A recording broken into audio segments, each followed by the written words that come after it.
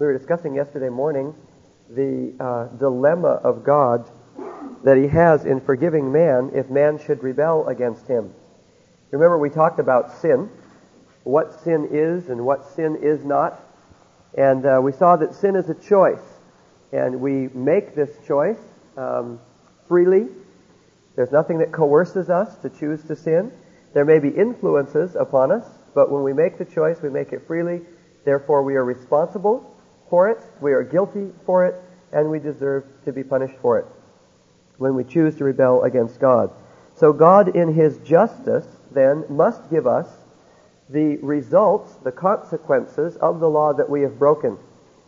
And so when we have rebelled against God and committed ourselves to selfishness, there isn't anything God can do except to give us the results or the consequences of our choices, and that is to be excluded from the privileges of God's government and to be separated from Him for eternity, which is what we call hell. Okay, let's take another look at this. We have God, our little chart again, made man, and man needed what? Government. And the government is expressed in the form of laws. Whoops. Somebody said sanctions, and I started to write it. Laws. And in order to impress upon us the importance of the precept of these laws, the importance of love, because that is the law, you shall love the Lord your God with all your heart, mind, soul, and strength, and love your neighbor as yourself. The end of the commandment, the end of the goal, the main point of the government of God is that He's trying to get us to love others and love Him. And so this is impressed upon us through the use of what? Sanctions. And how do they work? How does God use them? Come, speak up. Uses them as an influence on what? On our minds. You are there, after all. You really are there this morning. Okay? And so for obedience to the law of God, there is what? There's reward, which consists in what? Inclusion in the privileges of God's government, the ultimate of which we call what? Heaven. And then for disobedience, there is punishment.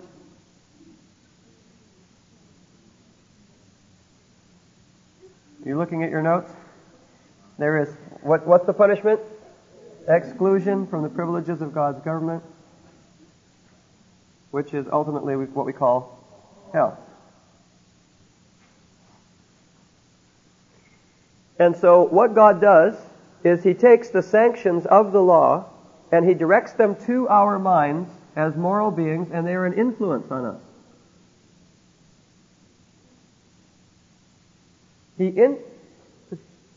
That's the way I feel this morning too. He influences us towards doing what is right. The whole purpose of His directing this to our minds and telling us what the consequences of the law will be is to try to get us, that's what the arrow is going this way for, it is to try to get us to do what is right, which is to love God and to love others. The reason He tells us, in the day that you eat of it, you will die. The soul that sins, it shall die. The wages of sin is death.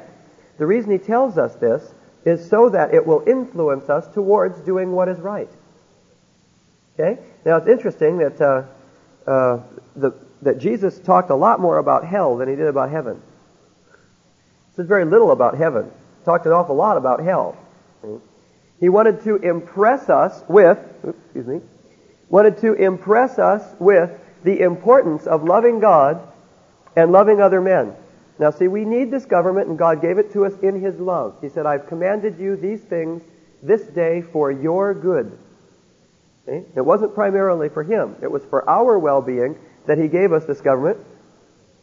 He expresses it in laws or commandments. The sanctions are directed to our minds. Now, the problem is that man has rebelled against God.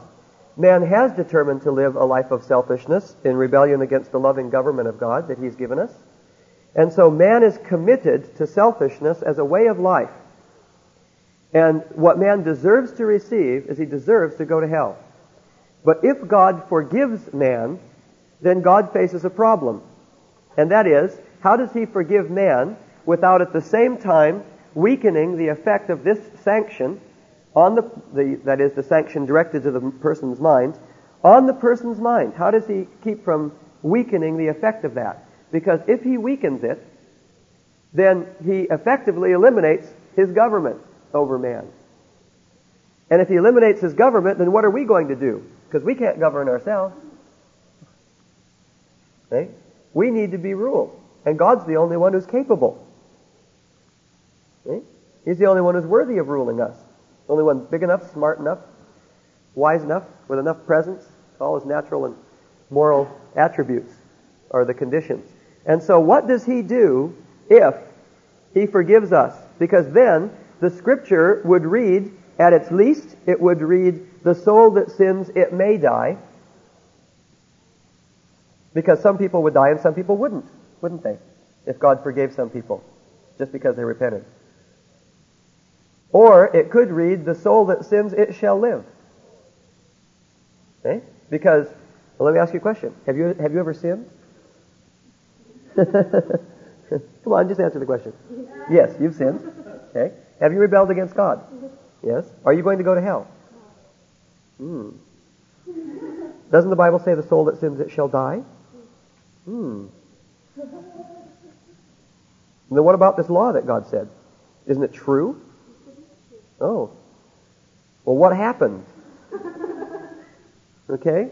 The thing is, the law reads, the soul that sins, it shall die, but for the person who is forgiven, and for the minds of those who know about a forgiven person. It doesn't just affect the person forgiven, but it affects any person who finds out about that a person has been forgiven, then the law no longer has the same effect on the person's mind. And so the government of God is effectively broken down through forgiveness. And so what is God going to do in order to be able to forgive man and at the same time uphold his law and his government over man? Well, what needs to be taken care of if God is going to forgive man? See, now we need this government. What needs to be taken care of if he's going to forgive man? The punishment? No, it doesn't, because if forgiveness means anything, it means that no one suffers the punishment. And in what way? Okay, and what is it that constitutes the government of God over man? It's the what? The influence of what? Coming through the sanctions of the law directed to man's mind. That's what constitutes the government of God over man. Now, as I said before, that sounds very fragile, and it has to be, because that's the kind of being that we are. Made in the image of God. He cannot govern us by force. It has to be only through influence. So the reason it looks fragile is because we can choose whether we're going to obey or disobey the laws. It does look fragile. It is fragile, but that's because of the significance of our free will. Okay? He cannot force us to do what is right. And so the government of God consists in the sanctions directed to the mind of man as an influence over man's mind to try to get him to do what is right. Remember when I had Wayne stand up here and I told him that I would punch him in the nose if he put his foot down. Okay? That is an influence directed to his mind. I did not hold his foot up. Okay? It's an influence directed to his mind that constitutes government over him. Okay? In that sense, I was governing him. I was directing his actions in one way rather than in another way. And so what God is doing is trying to direct our actions towards doing what is right, loving God and loving other people. That's the end or the main goal or point of the law. And so what does God need to do if he's going to forgive man? What would work in upholding the law of God over man? What does he need to do? Think. What is it that is going to be abolished? Okay, the sanctions are not going to be abolished. That's close, though. The effect of the sanctions over man's mind. God does not eliminate the sanctions. Hell is still real. People can still go to hell. He never eliminates the sanctions. But the thing that's going to be weakened is the effect of the sanction over man's mind. Because when you're forgiven, you know that that's not going to be carried out on you. And so you know there are situations in which a person can rebel against God and not receive the consequence of the law. So then it doesn't have the same effect on your mind anymore. The soul that sins, it shall die. But are you going to die? Are you going to be separated from God for eternity? So then what does that statement mean to you? The soul that sins, it shall die. See, the effect of that is weakened in your life. And so what does God need to do?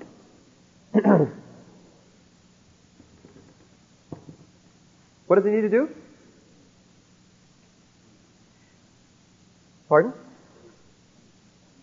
No, he doesn't need to make the sanction stronger. It's already eternal separation from God.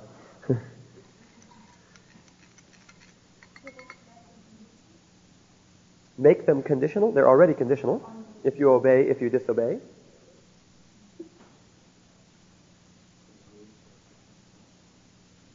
Say it louder. Put a new influence upon the mind of man. And what must be the nature of that influence? Pardon? I don't understand.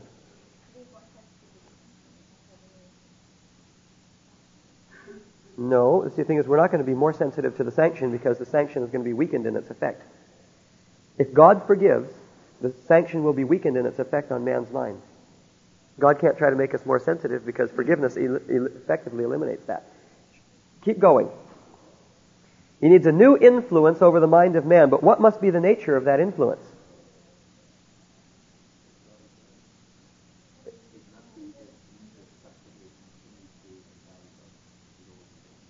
Well, God can't guarantee that man will obey.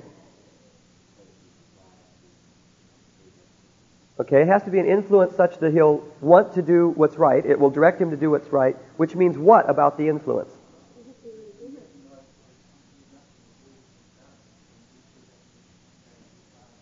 That's part of it. It's got to do that as well. Ben? Well, that's involved too, but you actually had it. It has to be a good one, you said? Okay, what do you mean by good? I don't mean, yeah, I mean... Has to be a good one. It has to be... It has to be excellent. Am I? Well, yes. But the thing, that's right, but the thing is you have this too. You have the act, if you're obedient, you have this reward. And so God says that about the law too. So that's there. What do you mean in the context of the law?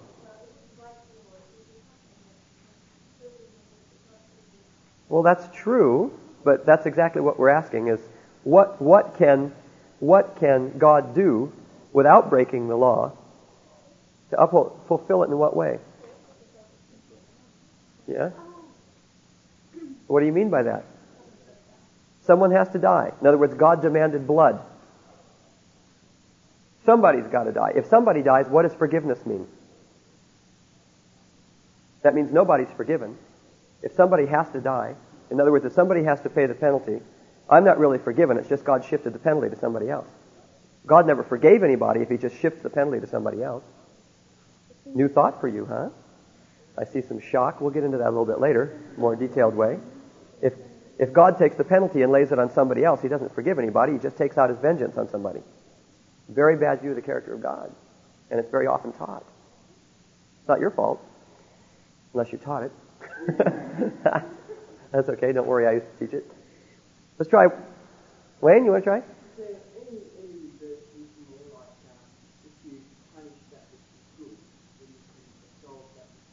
How can God punish what is good? That would be unjust of God. He'd break his law.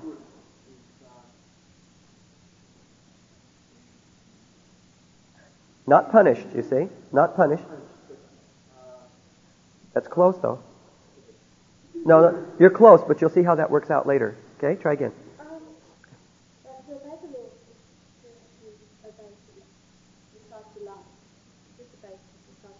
Yes, yes, yes.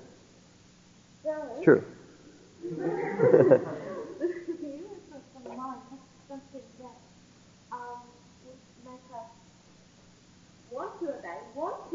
Yes, yes. And it would be... It's got to do that. Yeah, it's got to be directed to our love is directed to God. That will have to be accomplished, yes. Yeah, but like it's from what Christopher said about it having to be like a thing instead of us being consequences. That's true, but this does that too. Even the statement, the soul that sins it shall die, tries to accomplish that. But it's to do with love. Yes, that's true. But what must the nature of the influence be? Well, that has to leave man free. That's true. God has to be just to man's free will.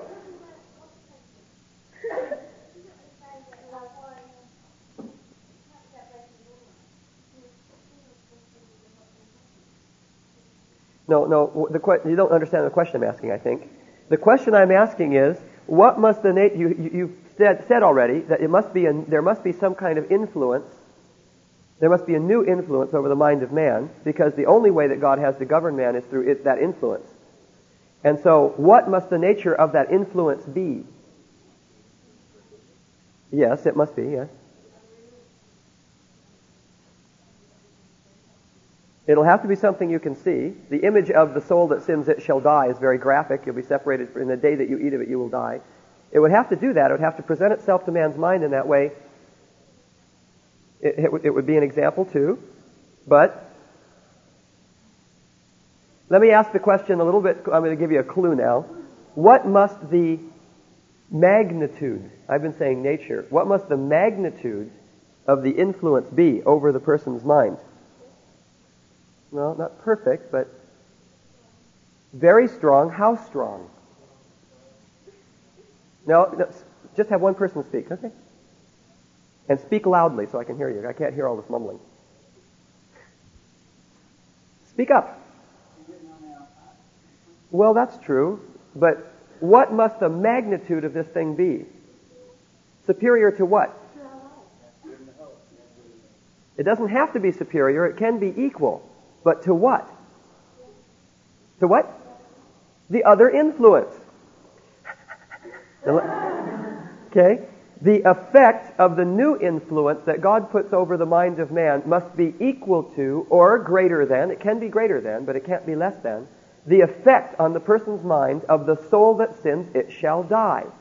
In order to uphold his government over man, God must replace in man's mind the effect of the influence of the soul that sins, it shall die, with an influence that is equal to or greater than that influence towards doing what is right. Okay, I'll say it again.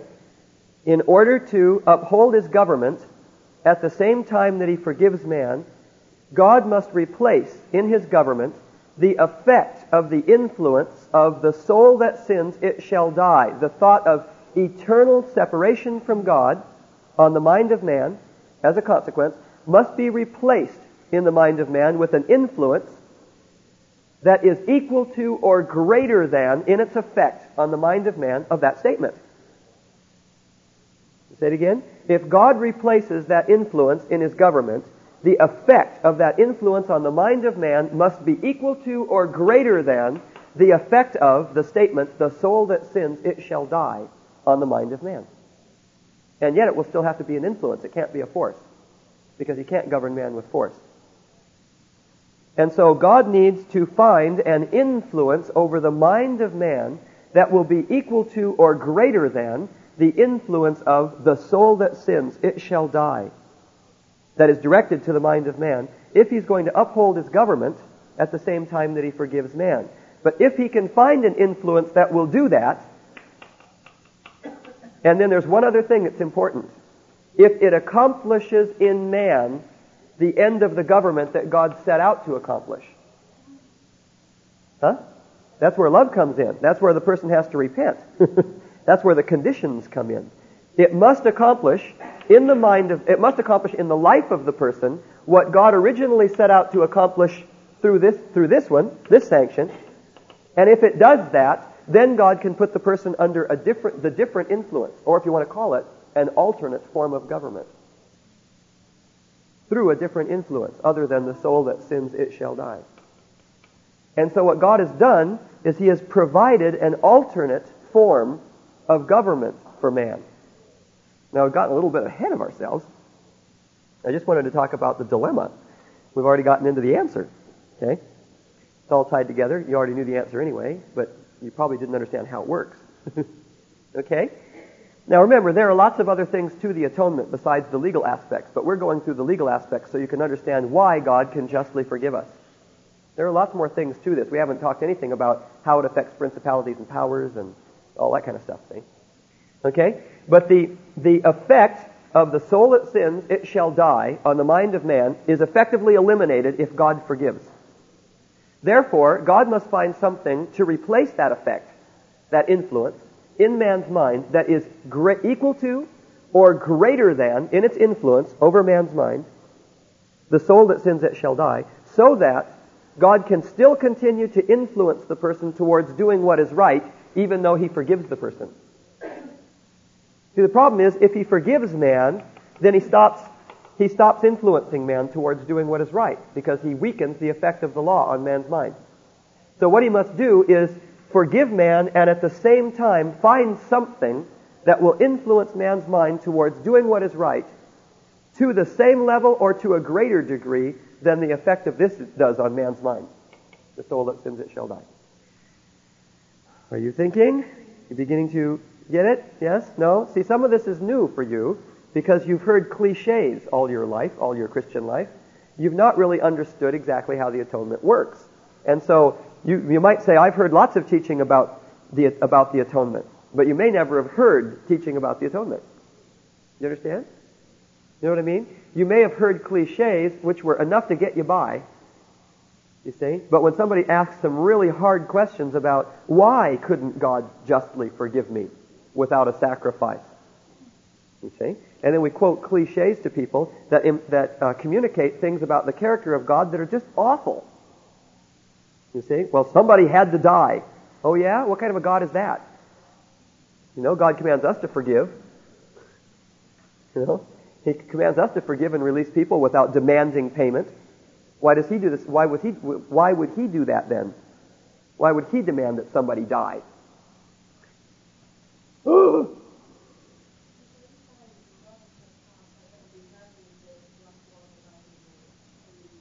Yes. That's true, but that, you see, is only the function. That is the way that it functions. But if God did not do something that would uphold His law at the same time that He forgives us, then He had no just reason to be able to forgive us. He couldn't do that. Because at the same time that He forgives us, He would eliminate His government over us, which means He would hurt us by forgiving us.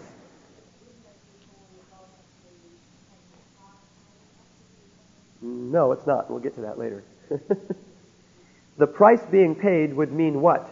That would mean somebody would either go to hell, which is you, which means no forgiveness, or somebody else would go to hell for eternity for you. Has somebody else gone to hell for eternity for you? Mm-mm. Okay? We'll get into that. Just hang on. I'm glad you're thinking.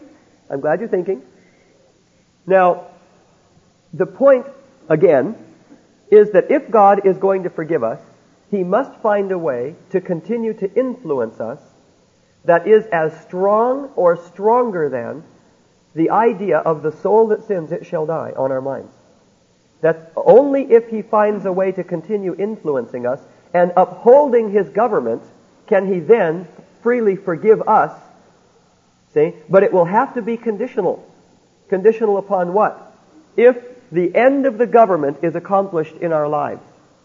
Let's say God found an influence that was strong enough to be able to influence you towards doing what is right, okay, which He has. He's found the influence, but then your response to that influence is that you reject it the same way that you did the soul that sins, it shall die. Okay? So then what has happened? You've rejected the only other way that God has to govern you. He has not accomplished in your life what He set out to accomplish. Therefore, you still have to be treated according to the first government, because you made no response to the alternative.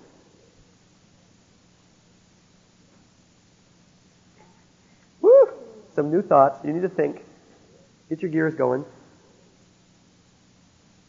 Don't be worried if you don't get it immediately, because we're going to go through some other things that'll help you. That has to do with the conditions of salvation. If the person does not respond to the influence, if the person doesn't respond to the influence and submits so that the end of the government of God is accomplished in the person's life, then God is not free. Still, He's not free to release the person from the penalty of the law that they justly deserve to receive. Okay, let's take some other things that may be a little easier for you to handle. Okay. Let's look at the Old Testament, the system of sacrifices in the Old Testament.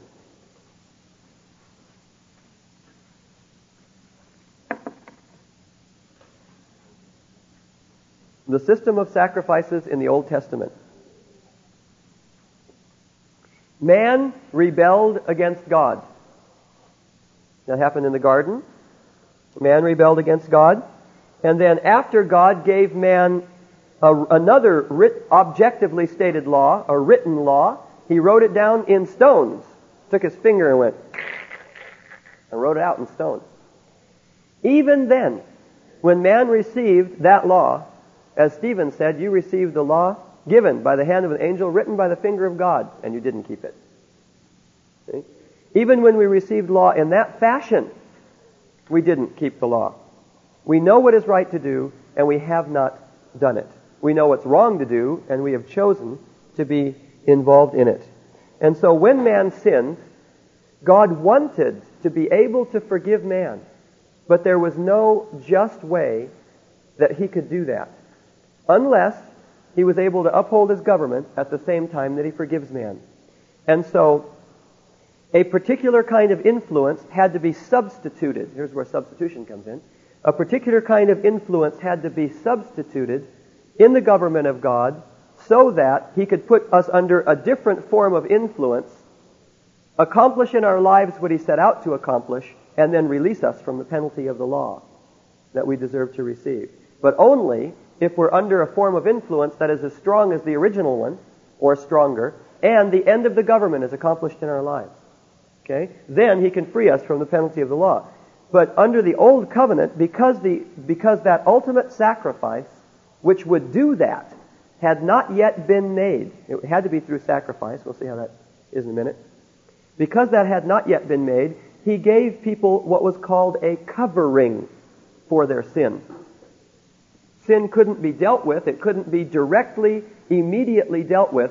And so, God gave them a covering for their sin, and the word is atonement.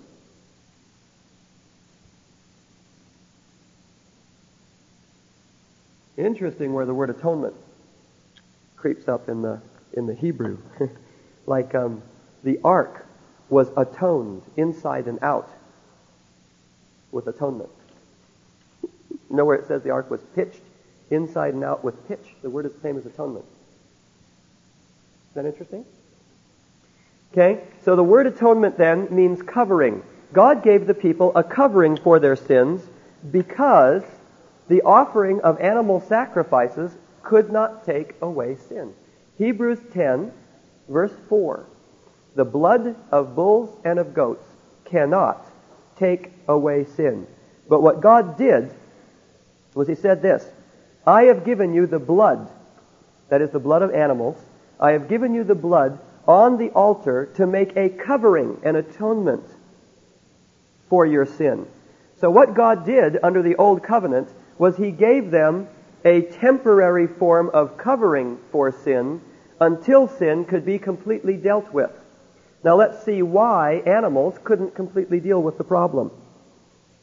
What is the effect on man's mind of the soul that sins, it shall die? The idea is eternal separation from God. Okay? The death of an animal, even though it may be an innocent animal, never done anything right or wrong, because it's not a moral being, may be a blameless animal or blemishless animal, maybe a perfect animal, may be your household pet. You see? And we'll see in a few minutes, you could have even offered your son or your daughter in human sacrifice, and it wouldn't have been enough for your sin. We'll see that. A guy proposes that in the book of Micah, and he says, no, that's not what God wants. Okay, so the death of an animal does what to you? It influences you. I'll give you an example. Here's the father the father has lied. This is a Hebrew person. The father has lied. He takes his lamb and his son in his other hand, and he goes to the door of the tabernacle. Takes the lamb, gives it to the priest. Okay? Then the priest says, put your hands on the head of the lamb, and the little kid's standing there going, what's this all about, Daddy? You know? And you know how cute lambs are. And he puts his hands on the head of the lamb, and the priest says, okay, now confess your sins. So he confesses his sin. I lied to my neighbor. I told him something that wasn't true. God says that we deserve to die for that. Okay? I'm guilty. I deserve to be punished for that. But I'm going to turn away from that. I'm not going to do that anymore. And then the priest takes out this knife, takes out a bowl, and the little kid goes, uh-oh. And he says, Daddy, what's he going to do with that? He says, you just watch, son. Takes the lamb, slits its throat, and catches some of the blood. Right? And the little kid goes, ah! What's he doing that for? Well, that's necessary, son. God has said that He'll give us the blood of that lamb on the altar. When He sprinkles that on the altar and he burns the lamb, that is given to us as a covering for our sin. Now the thing is, the death of the lamb, the death of the animal, affects the person's mind. But it does certain things, but there are certain things it does not do. And we need to look at that. Okay? It's an effect on man's mind, but the effect is not great enough to replace in the mind of man the idea of the soul that sins, it shall die. It is not equal to, in its effect on man's mind, the death of an animal is not equal to, in effect on man's mind, the idea of being separated from God for eternity. See? And so that influence of the death of the lamb could not replace in the mind of man, it's not great enough to replace the influence of the soul that sins, it shall die. It doesn't have a big enough effect on man's mind. Well, what did the Old Testament sacrifices do? One thing, it showed the person that sin has consequences. Sin has consequences. It is costly. Sin cannot simply be dealt with by being forgiven. Well, that's number 3. I've already given you that. Sin in the government of God is costly. It demands something in order that the man can be forgiven without breaking God's law. The second thing is, it shows the man that God's law is valuable. It shows the man that God's law is valuable, has value to it. However, the animal does not communicate to the mind of man, because the animal's valuable to the man, right? He has to take something and sacrifice it. He has to give up something that belongs to his flock, right? And in that kind of a society, your flock was, it was your livelihood, and he had to give up something, and it cost him something, and so that showed him that God's law was valuable, because it costs something in order for God to uphold His law at the same time that He forgives. And the third thing it shows him is that God cannot justly forgive him without breaking His own law. God cannot justly forgive the man without breaking His own law.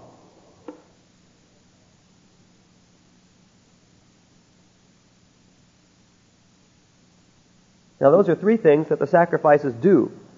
They show the man that sin has consequences, they show the person that God's law is valuable, and they show the person that God cannot justly forgive without doing something to uphold His law. Otherwise, He breaks His law. Now, the Old Testament sacrifices are spiritual in nature. They are spiritual in nature. A lot of people have the idea that all a Jew had to do was to kill an animal in the prescribed way, and he would be forgiven.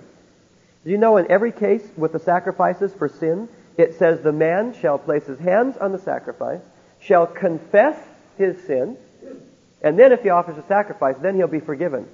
Realize that if the man offered the sacrifice but refused to confess his sin, he wouldn't be forgiven. That was part of the condition. There had to be a change in the person.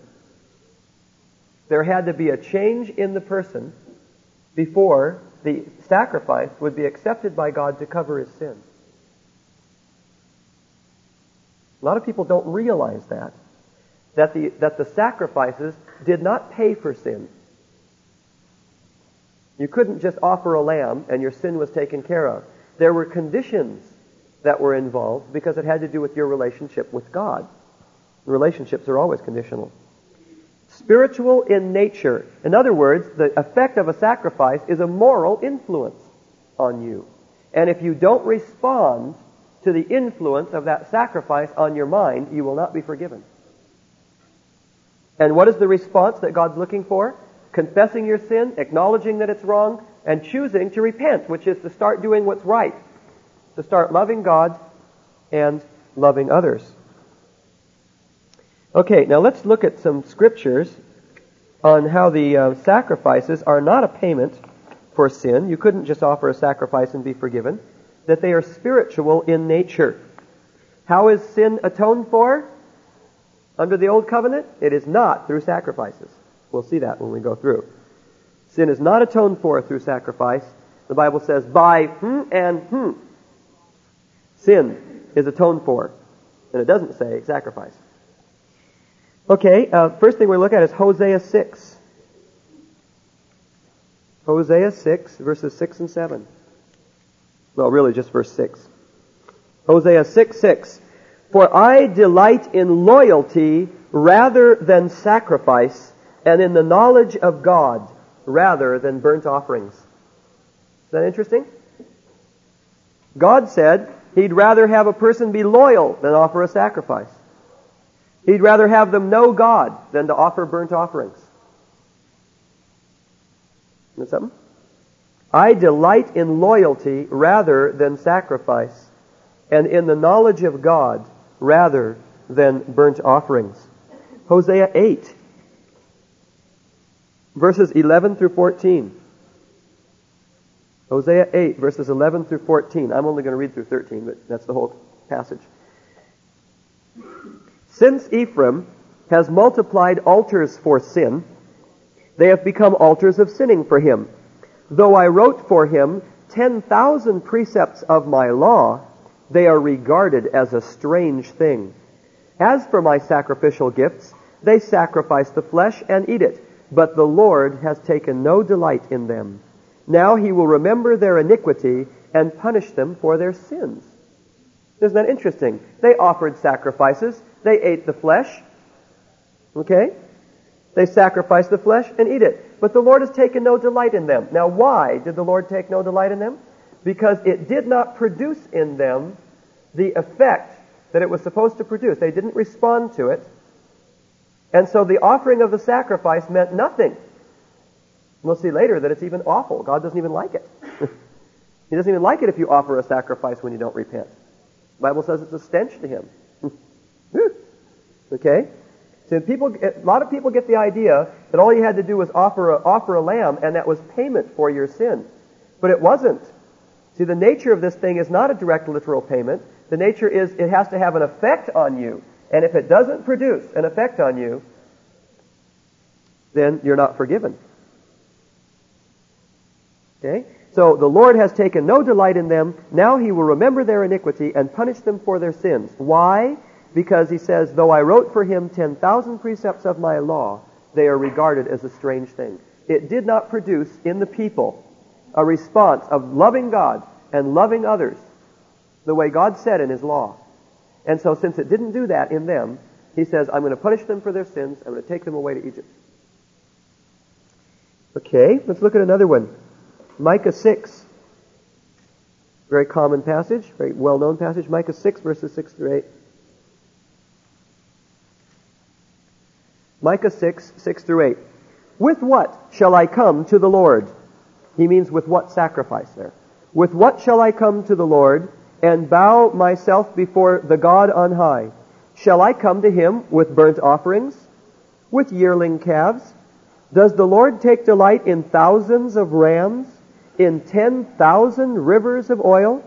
Shall I present my firstborn? Look at this. He's even suggesting human sacrifice, sacrificing his son or daughter. Shall I present my firstborn for my rebellious acts, the fruit of my body for the sin of my soul? He has told you, O man, what is good. And what does the Lord require of you? It doesn't go on to say, but lambs, bulls, and goats, does he? But to do justice, to love kindness, and to walk humbly with your God. What God's looking for is the response, not the sacrifice. Even a human sacrifice would not be enough. Even a perfect human being as a sacrifice would not be enough. Because it still doesn't equal in the mind of man, the soul that sins, it shall die. Beginning to get the idea? There's only one being that can equal that in the magnitude of his being. That's where the Jehovah's Witnesses are out to lunch. In their idea that Jesus, see, the reason they don't believe that Jesus' death on the cross can save us from sin is because Jesus wasn't God. Jesus was Michael the Archangel in a body. That's their doctrine. Jesus was Michael the Archangel in a body. And even though he was a sinless being, even though he was a being of great magnitude, still the magnitude of the being is not equal to eternal separation from God, because Michael the Archangel is a finite being. And eternal separation from God is not a finite thing. Okay? And so the effect on man's mind has to be equal to, in magnitude, the idea of the soul that sins, it shall die. And the death of an angel, the death of a perfect human being, is not equal to that influence. It won't equal that in the mind of man. It also causes other problems if somebody else besides God dies for us. It also causes other problems. You would see justice in God, but you would see mercy in Michael the Archangel. Wouldn't you? You see? You would see that God is just, having to uphold his law, but you would see that Michael is merciful, being willing to die for you. Okay? So it's not a proper display of the character of God either, if somebody other than God dies. Okay. Because you already know the punchline, I can look ahead to that. If you were an unbeliever, I wouldn't do that. Let's go on. Let's look at Psalm 50, verses 7 through 15, verses 22 and 23. Psalm 50.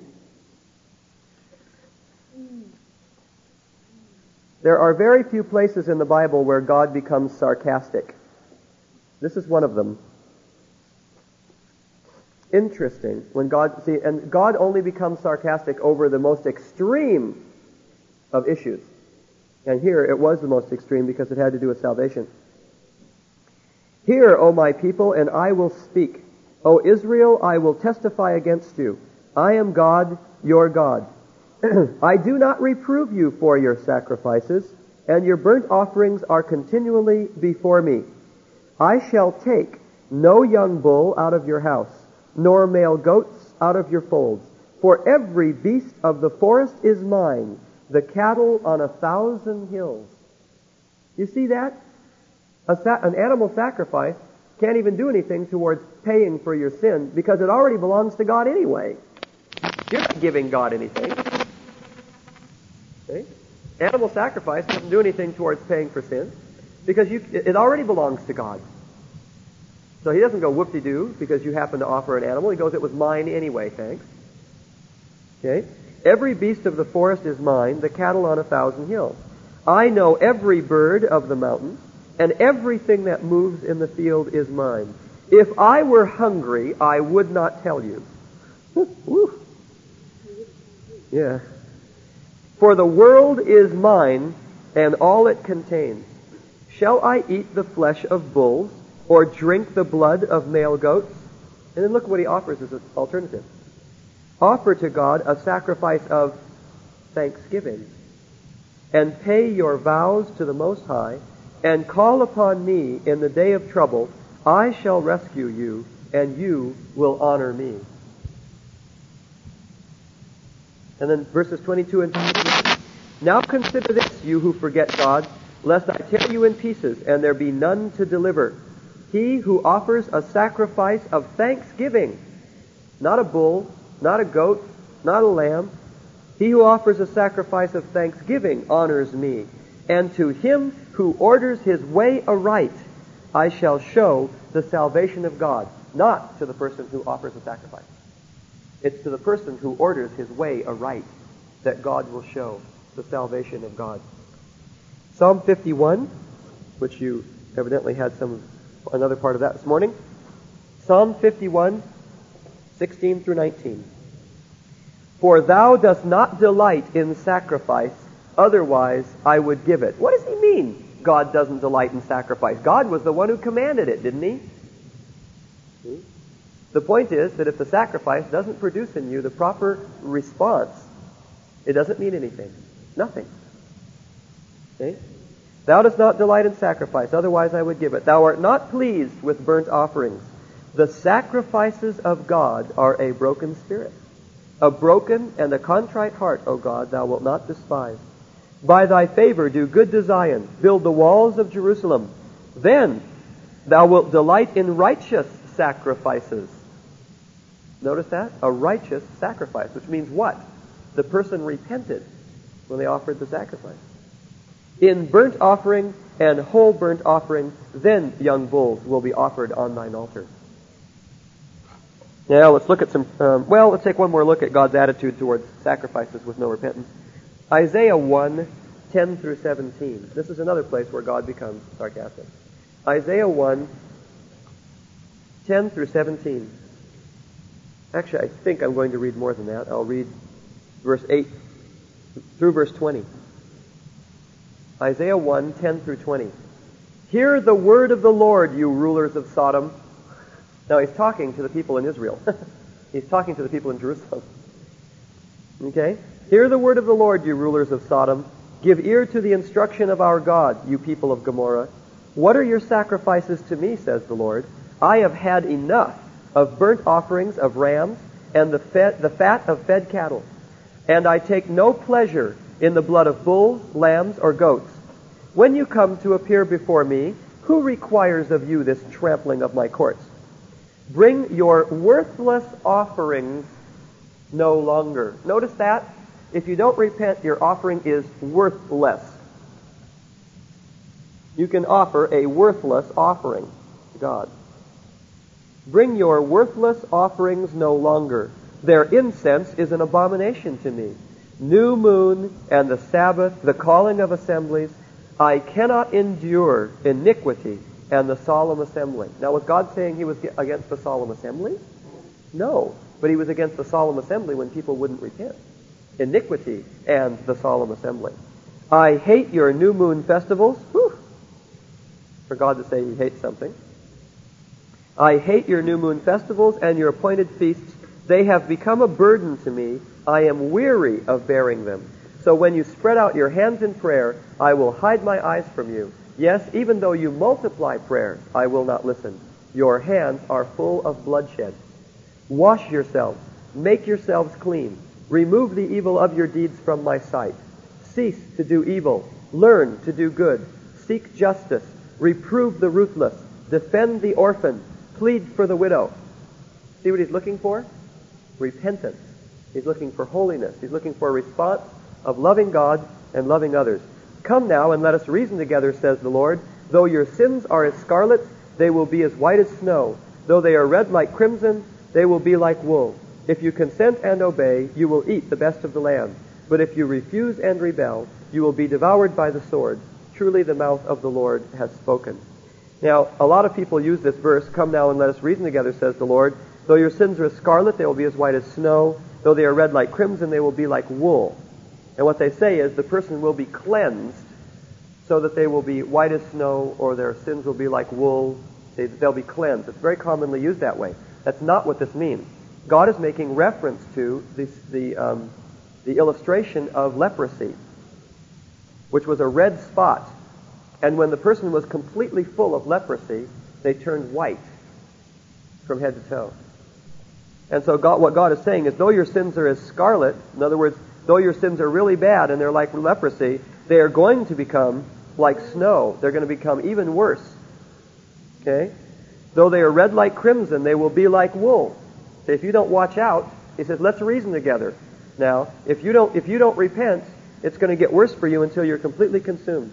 If you consent and obey, you will eat the best of the land. But if you refuse and rebel, you will be devoured by the sword. Truly the mouth of the Lord has spoken. Okay, now let's look at some principles. Proverbs 15 and verse 8. Where am I? Proverbs 15, verse 8. The sacrifice of the wicked is an abomination to the Lord, but the prayer of the upright is his delight. The sacrifice, Proverbs 15:8. The sacrifice of the wicked is an abomination to the Lord, but the prayer of the upright is his delight. Proverbs 21 and verse 3. To do righteousness and justice is desired by the Lord rather than sacrifice. To do righteousness and justice is desired by the Lord rather than sacrifice. Verse 27, the sacrifice of the wicked is an abomination. How much more when he brings it with evil intent? The sacrifice of the wicked is an abomination. How much more when he brings it with evil intent? And finally, how is iniquity atoned for? Proverbs 16 and verse 6. Proverbs 16 and verse 6. By loving kindness and truth, iniquity is atoned for, and by the fear of the Lord, one keeps away from evil. By loving kindness and truth, iniquity is atoned for. It's not through sacrifice. The sacrifice was to bring an influence upon the mind of man that God may be just in covering sin. Now, I want to describe, we've read the scriptures. You understand that it's a spiritual thing that's taking place. And if something doesn't happen spiritually, it does absolutely no good to offer the sacrifice. In fact, the sacrifice of the wicked is an abomination to the Lord. It bothers him. It grieves him. It hurts him if a person offered a sacrifice and they didn't repent. See? Because what is that? It's hypocrisy. Okay? It's an abomination to the Lord. Now the problem is that the death of the animal was not a sufficient influence on the mind of man to handle the great problems that God had in his government in order to be able to forgive man. What problem did God have? How can he forgive man without eliminating the influence over man's mind of the soul that sins it shall die? He has to replace that influence with something else that is equal to or greater than in influence the idea of eternal separation from God in the mind of man. And the blood of an animal, the death of an animal, the idea of blood represents a death. If you prick your finger and you get a little bit of blood, that indicates life. If you come across an intersection where they've had an accident and there's a big pool of blood, it probably indicates something else. See? And so the idea of blood in the blood of Jesus Christ, God's Son, cleanses us from all sin, means his death on the cross. See? It's not a mystical, magical thing, the blood of Jesus. It's a moral thing that took place. His death on the cross is accepted as an influence over our minds that is equal to, and greater than, actually, the influence of the soul that sins it shall die, so God can forgive us if we repent. So the death was not a sufficient influence. These are some of the problems with animal sacrifice. The death is not a sufficient influence on the mind of man to handle the great problems in God's government so that he can justly forgive man. The character of God is not fully displayed in the death of an animal. The character of God is not fully displayed in the death of an animal. You don't see all of God's character displayed in the death of an animal. Consequently, it won't correct in man's mind the wrong idea he has of the character of God. And the justice of God was not fully upheld. God expressed mercy under the old covenant, but the justice of God was not fully upheld. Do you see why? because the sacrifice wasn't sufficient. And so when he forgave people, it says, and his sins shall be forgiven him. When he forgave people under the old covenant, he did not have a sufficient sacrifice to be able to justly forgive man. But what he did was gave him a covering for the time being, which pointed forward to, in the future, the ultimate sacrifice that would deal with sin. I'll give you an example. Here's a Hebrew person comes with his sacrifice to the tabernacle, and a Canaanite comes along, an unbelieving Canaanite. He's not been converted. And he comes along, doesn't believe in the God of Israel. He comes along, he's an idol worshiper, and the idol worshippers very often understand sacrifice. They understand sacrifice very well. Okay, so the idol worshiper comes along, he understands sacrifice, and they understand it so well that they know they need to offer it again and again and again. Okay? And the Jew comes, and he's got his lamb with him. Okay? And the Canaanite says, I wish I had two hats. Change hats here. The Canaanite says, what are you going to do with that lamb? Well, God has said that he's given us the blood of the animals on the altar as a covering for our sins, as an atonement. Is the death of that thing going to be a sufficient influence on your mind to turn you towards doing what is right? Well, no, we understand that, and we have to offer sacrifices again and again and again, and sin has to be remembered over and over and over again, because it's not completely dealt with. Remember that? That sounds familiar? It's from Hebrews 10. They had to offer sacrifices year after year and remember sin. Why? Because it wasn't a sufficient sacrifice. So they had to remember it over and over and over again. And so he says, no, it's not really not a sufficient sacrifice. And the Canaanite says, then God doesn't really have a right to forgive you justly, because he hasn't handled the problems in his government to be able to forgive you, to take away your sin. Well, yeah, that's true, but see, the thing is, God has said that in the future he is going to offer a sacrifice that's like that. We don't exactly understand what kind of sacrifice that's going to be, but he's going to do something. See, He's promised us in the future there will be something that's going to take care of that. And the Canaanite says, well, he'd better do something, because if he doesn't do something in the future, he has no right to forgive you and send me to hell. If he doesn't offer a sacrifice that handles the problems in his government. See? So if he doesn't do that in the future, he has no right to forgive you and cover your sin with animal sacrifice and send me to hell, because I don't offer those sacrifices and I don't repent. Okay? Even your repentance, even your offering an animal sacrifice is not enough unless in the future God does something that does actually accomplish the problems in his government, because an animal sacrifice will not do it. And so, interesting, in the book of Romans, chapter 3 and verse 26, it says that God had to demonstrate his righteousness. What? God had to show that he was righteous? Yes. He had to demonstrate his righteousness. And with respect to what? Because in the forbearance of God, he passed over the sins that were previously committed. He didn't have any right to. He didn't have any right to forgive the people, because the ultimate sacrifice had not yet been made. But in his mercy, in his forbearance, he covered sin through animal sacrifice if the people would repent, and he could forgive them. But mercy was expressed, but his complete justice was not upheld. If complete justice were upheld, he would have had to send them to hell, because the ultimate sacrifice had not yet been made. You get the idea? So then, God had to demonstrate his righteousness, the Bible says, in the death of Jesus. How did he demonstrate his righteousness? Because Jesus was that ultimate sacrifice that all the people under the Old Covenant were looking forward to when they offered their animal sacrifices. You see?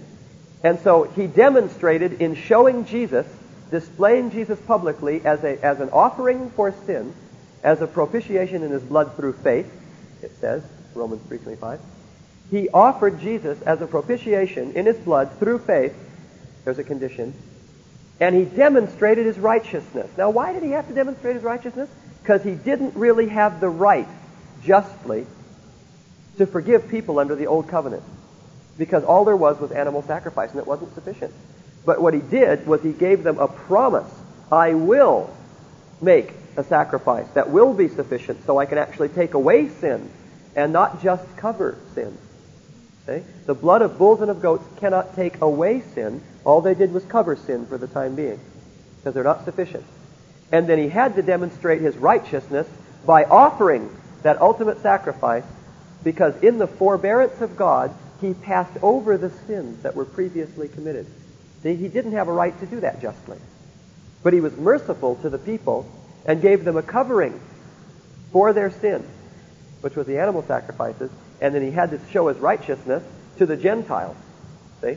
He had to show his righteousness to the unbeliever by offering that ultimate sacrifice eventually.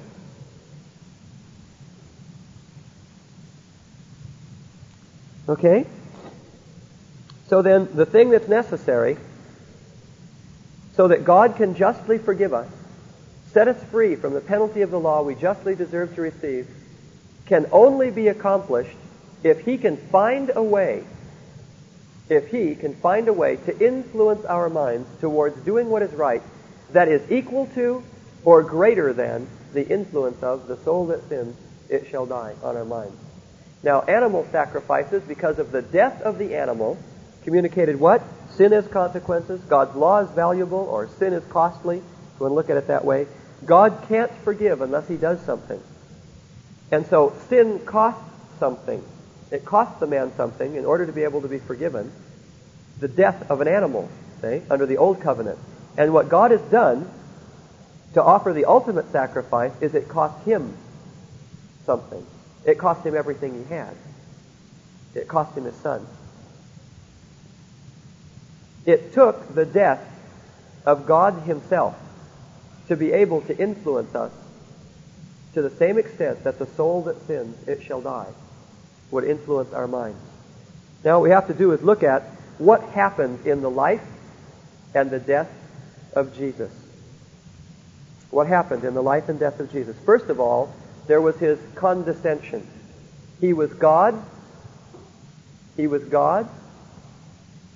Jesus lived, the angel of the Lord, the messenger of Yahweh, who is Jesus, okay, who is God, not angel in the sense of the Michael the archangel of the Jehovah's Witnesses. He who was God, the Bible says, laid aside his equality with God. Now, does that mean he was not God? No. He was still God when he was in flesh. But he laid aside his ability to use his powers as God, and he came and lived as a man. The word in Philippians 2, that he emptied himself, is the idea that he was clothed with power, glory, majesty, and he took all of that and laid it aside. And it says he did not count equality with God a thing to be grasped or held onto, but let go of it and humbled himself such as to be found in fashion as a man. He humbled himself to the point of being born as a baby. See? Complete weakness. Complete weakness. Put himself in that position of complete weakness. So he humbled himself. He loved us. The Bible says that he became poor so that we could be made rich. He became poor. He laid aside the glory that he had with his Father from all eternity, and the fellowship, the intimate, direct communion he was having with the Father from all eternity. He laid that aside to be born as a man. He was God in nature, even though he was living in flesh. And then he lived a perfect life. Lived a perfect life. He never sinned. The Bible says there was no hypocrisy found in his mouth. There was no deceit, is another word that's used, was found in his mouth. He never lied, never said anything that was wrong, never did anything. He even said to people, which one of you can convict me of sin? And nobody could. Nobody spoke up. I'm sure somebody would have if they could have.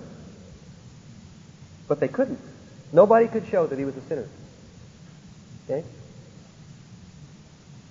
So he lived an absolutely perfect life. He was God in flesh. That was he demonstrated that many times so that people would get the point. However, because we are not Hebrews, we very commonly don't understand what he's saying. Because he says many, many times that he is God, but we don't get the idea. The Jews, the Pharisees, very often did. Such as when he said, "My son, your sins are forgiven you." Remember the guy let down through the roof? "My son, your sins are forgiven you." And they said, "This man's blaspheming. Who can forgive sins but God alone?" Now, Jesus didn't deny that. He said, "Now, which is easier to say? Your sins are forgiven you, or get up and walk?" Okay? And he says, "So that you will know that the Son of Man has power on earth to forgive sins," which means what? If he says to the man, "My son, your sins are forgiven you," that means the sins were committed against him. And that means Jesus was who? The moral governor of the universe. You see? That's what he's saying when he says, my son, your sins are forgiven. He's saying he's God. And they got the point. Okay? And he didn't deny it. He said, "So that you know that the Son of Man has power on earth to forgive sins." He turned to the man, he said, "Get up, take up your pallet and go home." And the guy did. And why did he heal him? To show that he had power on earth to forgive sins. He showed both by the demonstration of healing and that he could forgive sins, that he was God. Or when he said, "I am." Many times he said, "I am." Only problem is our English versions put the word "he" in there. And it confuses us. See? It says, "I am he." If you do not believe that I am he, but it doesn't say that in Greek. What he said was, if you do not believe that I am. And he kept saying, "I am. I am. I am." You look at the 8th chapter of the book of, you look at the 8th chapter of the book of John, and you see these places where he says, "Unless you believe that I am, you will perish in your sins." See? And at the very end of the whole conversation, after he'd said this a number of times, he said, "Before Abraham was born, I am. Before Abraham was born, I am." And they took up stones to stone him. Why?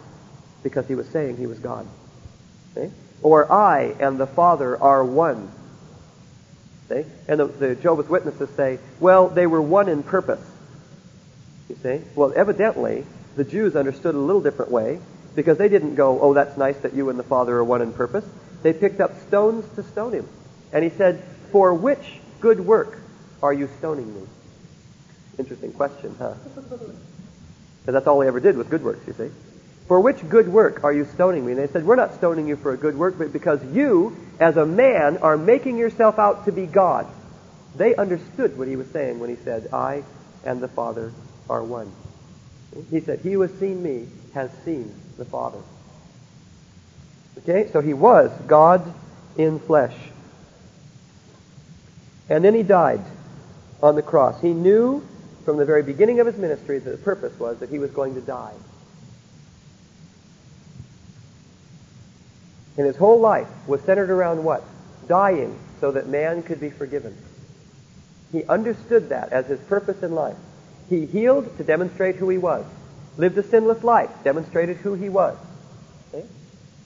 Fulfilled the prophecies of the Old Testament and demonstrated who he was, that he was Emmanuel, God with us. Okay?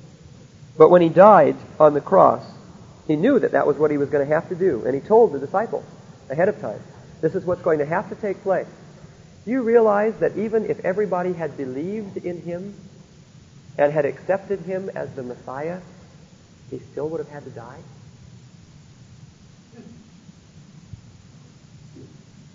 Even if they had accepted him, he still would have had to die. You get that? What would have had to take place? He would have had to ask the very people who loved him to kill him. Because even if they believed in him, there still was no sufficient sacrifice for God to justly forgive the people that loved him. They would still have to die in their sins. And so Jesus had to die in order that God could be free to justly forgive us, even if everybody in the world had believed in him at that time. There were still the people under the old covenant, and there were still those people that had sinned that were alive at that time, such as the woman taken in adultery. Okay? And the people that brought her, because they all knew they were guilty. How could we say that a man is forgiven if he wants to be forgiven? Well, under the old covenant, God could still forgive sins, but only on the basis of the promise that there would be a sacrifice. So that wasn't giving him the creation of the animals that much he was not. Mm-mm.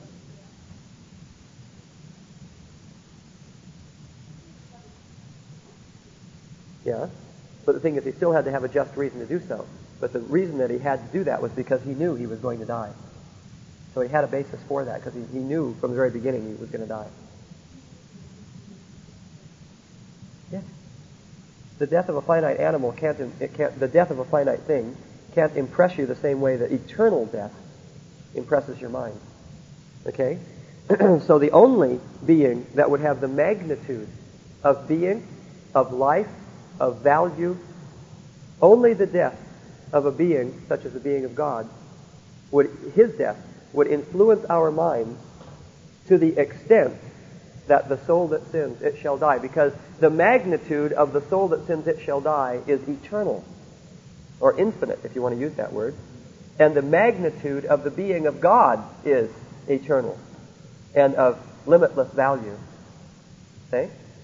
And so anything else that's created will not equal the idea of eternal separation from God. Only that which is uncreated and has the ultimate value in the universe can do that.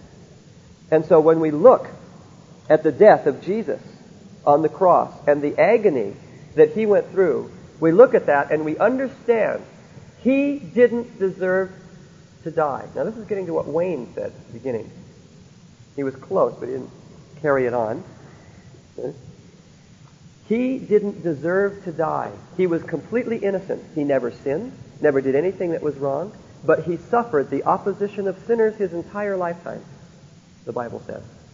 He didn't suffer just on the cross. He suffered the opposition of sinners his entire lifetime. And then he died on the cross. And what does he do?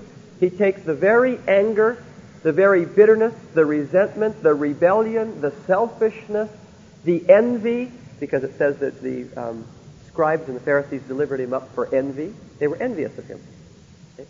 Took the very thing, the very sin of man, the very rebellion of man, allowed that to be against him as an innocent person, and took that very rebellion and used it through his death as the tool to produce the forgiveness of mankind.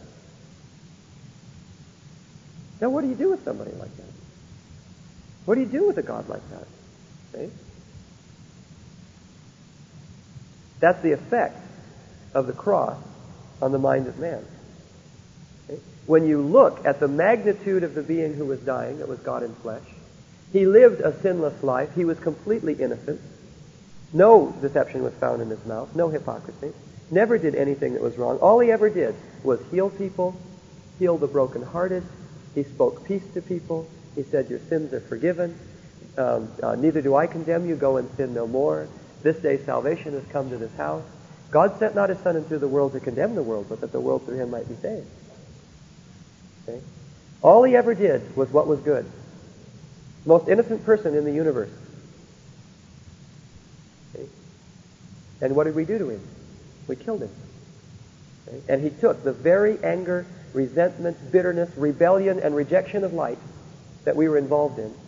He took that and he turned it around and used it to produce the forgiveness of mankind. Because when that was poured out on him, and he allowed himself as an innocent person to be treated as if he were guilty, then when we look at that, what happens to us? See? We recognize that we're the ones who really deserve to die. Because we're the ones who were selfish and rebellious. We deserve to die. He didn't deserve to die, and yet he suffered as an innocent person. And that's where the substitution comes in. He suffered as an innocent person he suffered as if he was guilty, even though he was innocent, so that we could be treated as if we're innocent, even though we're guilty. His death for ours. Well, what do you do with somebody like that? It has an effect on your mind. And it's the only thing that will have the effect on your mind that can equal, in its effect, the soul that sins, it shall die. And God took the death of the Lord Jesus, and he used that to replace in our minds the effect of the soul that sins, it shall die. Because if he forgives us and allows us to go free, are you watching? forgives us and allows us to go free from the penalty of the law that we justly deserve to receive, then he has eliminated the effect of the sanctions on our minds. Please note, he has not taken away the sanctions. The law is still there, hell is still there, the sanctions, the consequences are still there. But the effect on man's mind is effectively eliminated when he forgives man of his sins. And so what man has to do is allow himself to be governed by the influence of the cross. The effect of the death of Jesus on the cross, God dying for us, even though he was innocent and we were guilty, and we're the ones who deserve to die, he died so that we could be free. He allowed himself to be treated that way so that we could be free from sin. Okay? That was the kind of love that he had for us. He didn't have to do that. He would have been perfectly just if we'd all gone to hell. But because of the kind of God that he is, he did not want to see us suffer. He did not want us to be separated from him. And so he provided a way for us to be forgiven. And it cost him everything he had. It cost him his son. Okay? And when we look at that, the effect that it has on our minds can be equal to the effect of the soul that sins, it shall die. And it teaches us many, many things. Okay? We're going to... Are we? No, we're not. How much time do we have? Okay. I want to talk a little bit about how it answers the problems that we looked at yesterday. God has to be just to his government. You remember that? God has to be just to his government. He has to be just to his character. He has to be just to man's selfishness. And it has to be just to man's free will at the same time that he forgives man. We'll look at those four things before we stop. God, through the death of Jesus, was completely just with his government because he provided for man an alternate form of government. And man can be ruled in his mind, can be governed by the effect of the death of Jesus on the cross on his mind, so that when God forgives man, man is still under an effect of influence that is just as strong, actually, I believe, stronger than the effect of the soul that sins, it shall die. You know why it's stronger? Because the soul that sins, it shall die, demonstrates God's justice. The death of Jesus on the cross, demonstrates his justice, his mercy, his love, his kindness, his patience, his wisdom. See? It demonstrates fully the moral attributes of God, if you want to go through those that way. It demonstrates fully all of the moral attributes of God. He put himself completely on display in the life of Jesus and in the death of Jesus. He put God on display. John 1:18. It says the Son put God on display. And in his life and in his death, he put God on display in such a way that he fully demonstrated what his character is like. And at the same time that he forgives man, through the influence of the cross on man's mind, he is able to uphold his government. He's able to uphold his government because he puts man under an alternate form of government that is the government of the cross. And once he forgives you, you are no longer affected as greatly by the soul that sins, it shall die, because you're not going to die, are you? So that doesn't affect you as much anymore. So what does God use to urge you to do what is right? I died for you. You don't have to submit to this because I died for you. Even though you don't deserve it, I died for you because I love you. And what he uses to influence us towards doing what is right, to accomplish the end of the government in our lives, loving God and loving others, is the effect of the cross on our minds. You ever notice that God doesn't come along and say, the soul that sins, it shall die when you've sinned? But what he usually does is he comes along and says, I died for you. Remember that? I love you. Remember that? I'm your father. Remember that? I gave my son for you. Remember that? Okay? That's what the Holy Spirit uses to govern us. And you say, isn't that a bit precarious? Because you can rebel against that too. Yes, it is. But that's because the kind of beings that we are. God couldn't use force to make us be saved. He could only use influence. Second thing is he had to be just to his character. Now, I've already described how in the death of Jesus on the cross, God fully displayed his character, so that when man comes back to God and says, God, please forgive me of my sin, God has a just reason to do it because he can uphold his government, but God also displayed in the death of Jesus his character to man in such a way that all the false ideas about God in the mind of man can be eliminated. Doesn't mean they'll happen when the person repents. But through the death of Jesus on the cross, all of the false ideas about God's character can be eradicated in the person's life. Okay? The Bible says, wicked men do not understand justice. A man's foolishness subverts his way, and his heart rages against the Lord. That's not fair, but that's the way it is. A man thinks that when he sins, that God has become like him. Adam ran from God, didn't he? Had God changed? No, but Adam thought he changed, and he was afraid of him. God says to the wicked person in Psalms, you thought that I was altogether such a one as yourself. You thought that I was altogether such a one as yourself. The wicked man thinks that God is wicked, as he is wicked. Thinks that he's unjust, unkind. Okay? Because the man is unjust and unkind. But he thinks God is that way. And God, through the cross, can fully display to man what he is like. That he is not unjust. That he is kind. He is loving. He is merciful. You see? But that he is completely just. And he will uphold his law. He will not allow his law to be broken in order to forgive man. The third thing is he's been just to man's selfishness. He's been just to man's selfishness because through the cross, God can have an influence on the mind of man that can break man in his selfishness. Through the cross, God has an influence on the mind of man that can break him in his selfishness and show him you're wrong to be selfish. Look at what I did on the cross. Look at the way I live. Look at what I did for you. You are wrong to live that way. Wrong for you to be selfish. Wrong for you to be unkind. Wrong for you to be proud, hypocritical, rebellious. And so he's just to man's selfishness. And lastly, he's just to man's free will.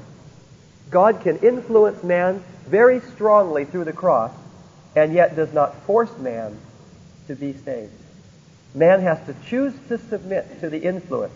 And if he doesn't, he won't be saved. I've seen the effect of the cross on a person's life to the point where they fell on the ground. They were knocked on the ground by God. I think what happened was the person was so convicted his legs gave out from under him. Fell at 16 years old, fell on the ground, and is out on the ground, beating on the ground. God is speaking to him with an audible voice, like listening to one end of a telephone conversation. You could tell what God was saying because of the way the guy responded. Beating on the ground going, no, I won't. No, I won't give my life to you. I won't let you have that part of my life. No, I won't. I won't. Okay? Having a conversation with God. Out on the ground. Now that's what I call influence. Right? And you know what happened? He hardened his heart. The conviction of the Holy Spirit subsided. And he was still unsaved. And God respected his free will. Okay? You can have that much influence come on you through the cross, and yet it respects the free will of man to the point where you can resist it. You do not have to submit to it. You don't have to love and serve God because of the influence of the cross on your mind. But it can be that strong of an influence, and yet it leaves man free to choose whether or not he'll submit to it. Okay, we'll stop.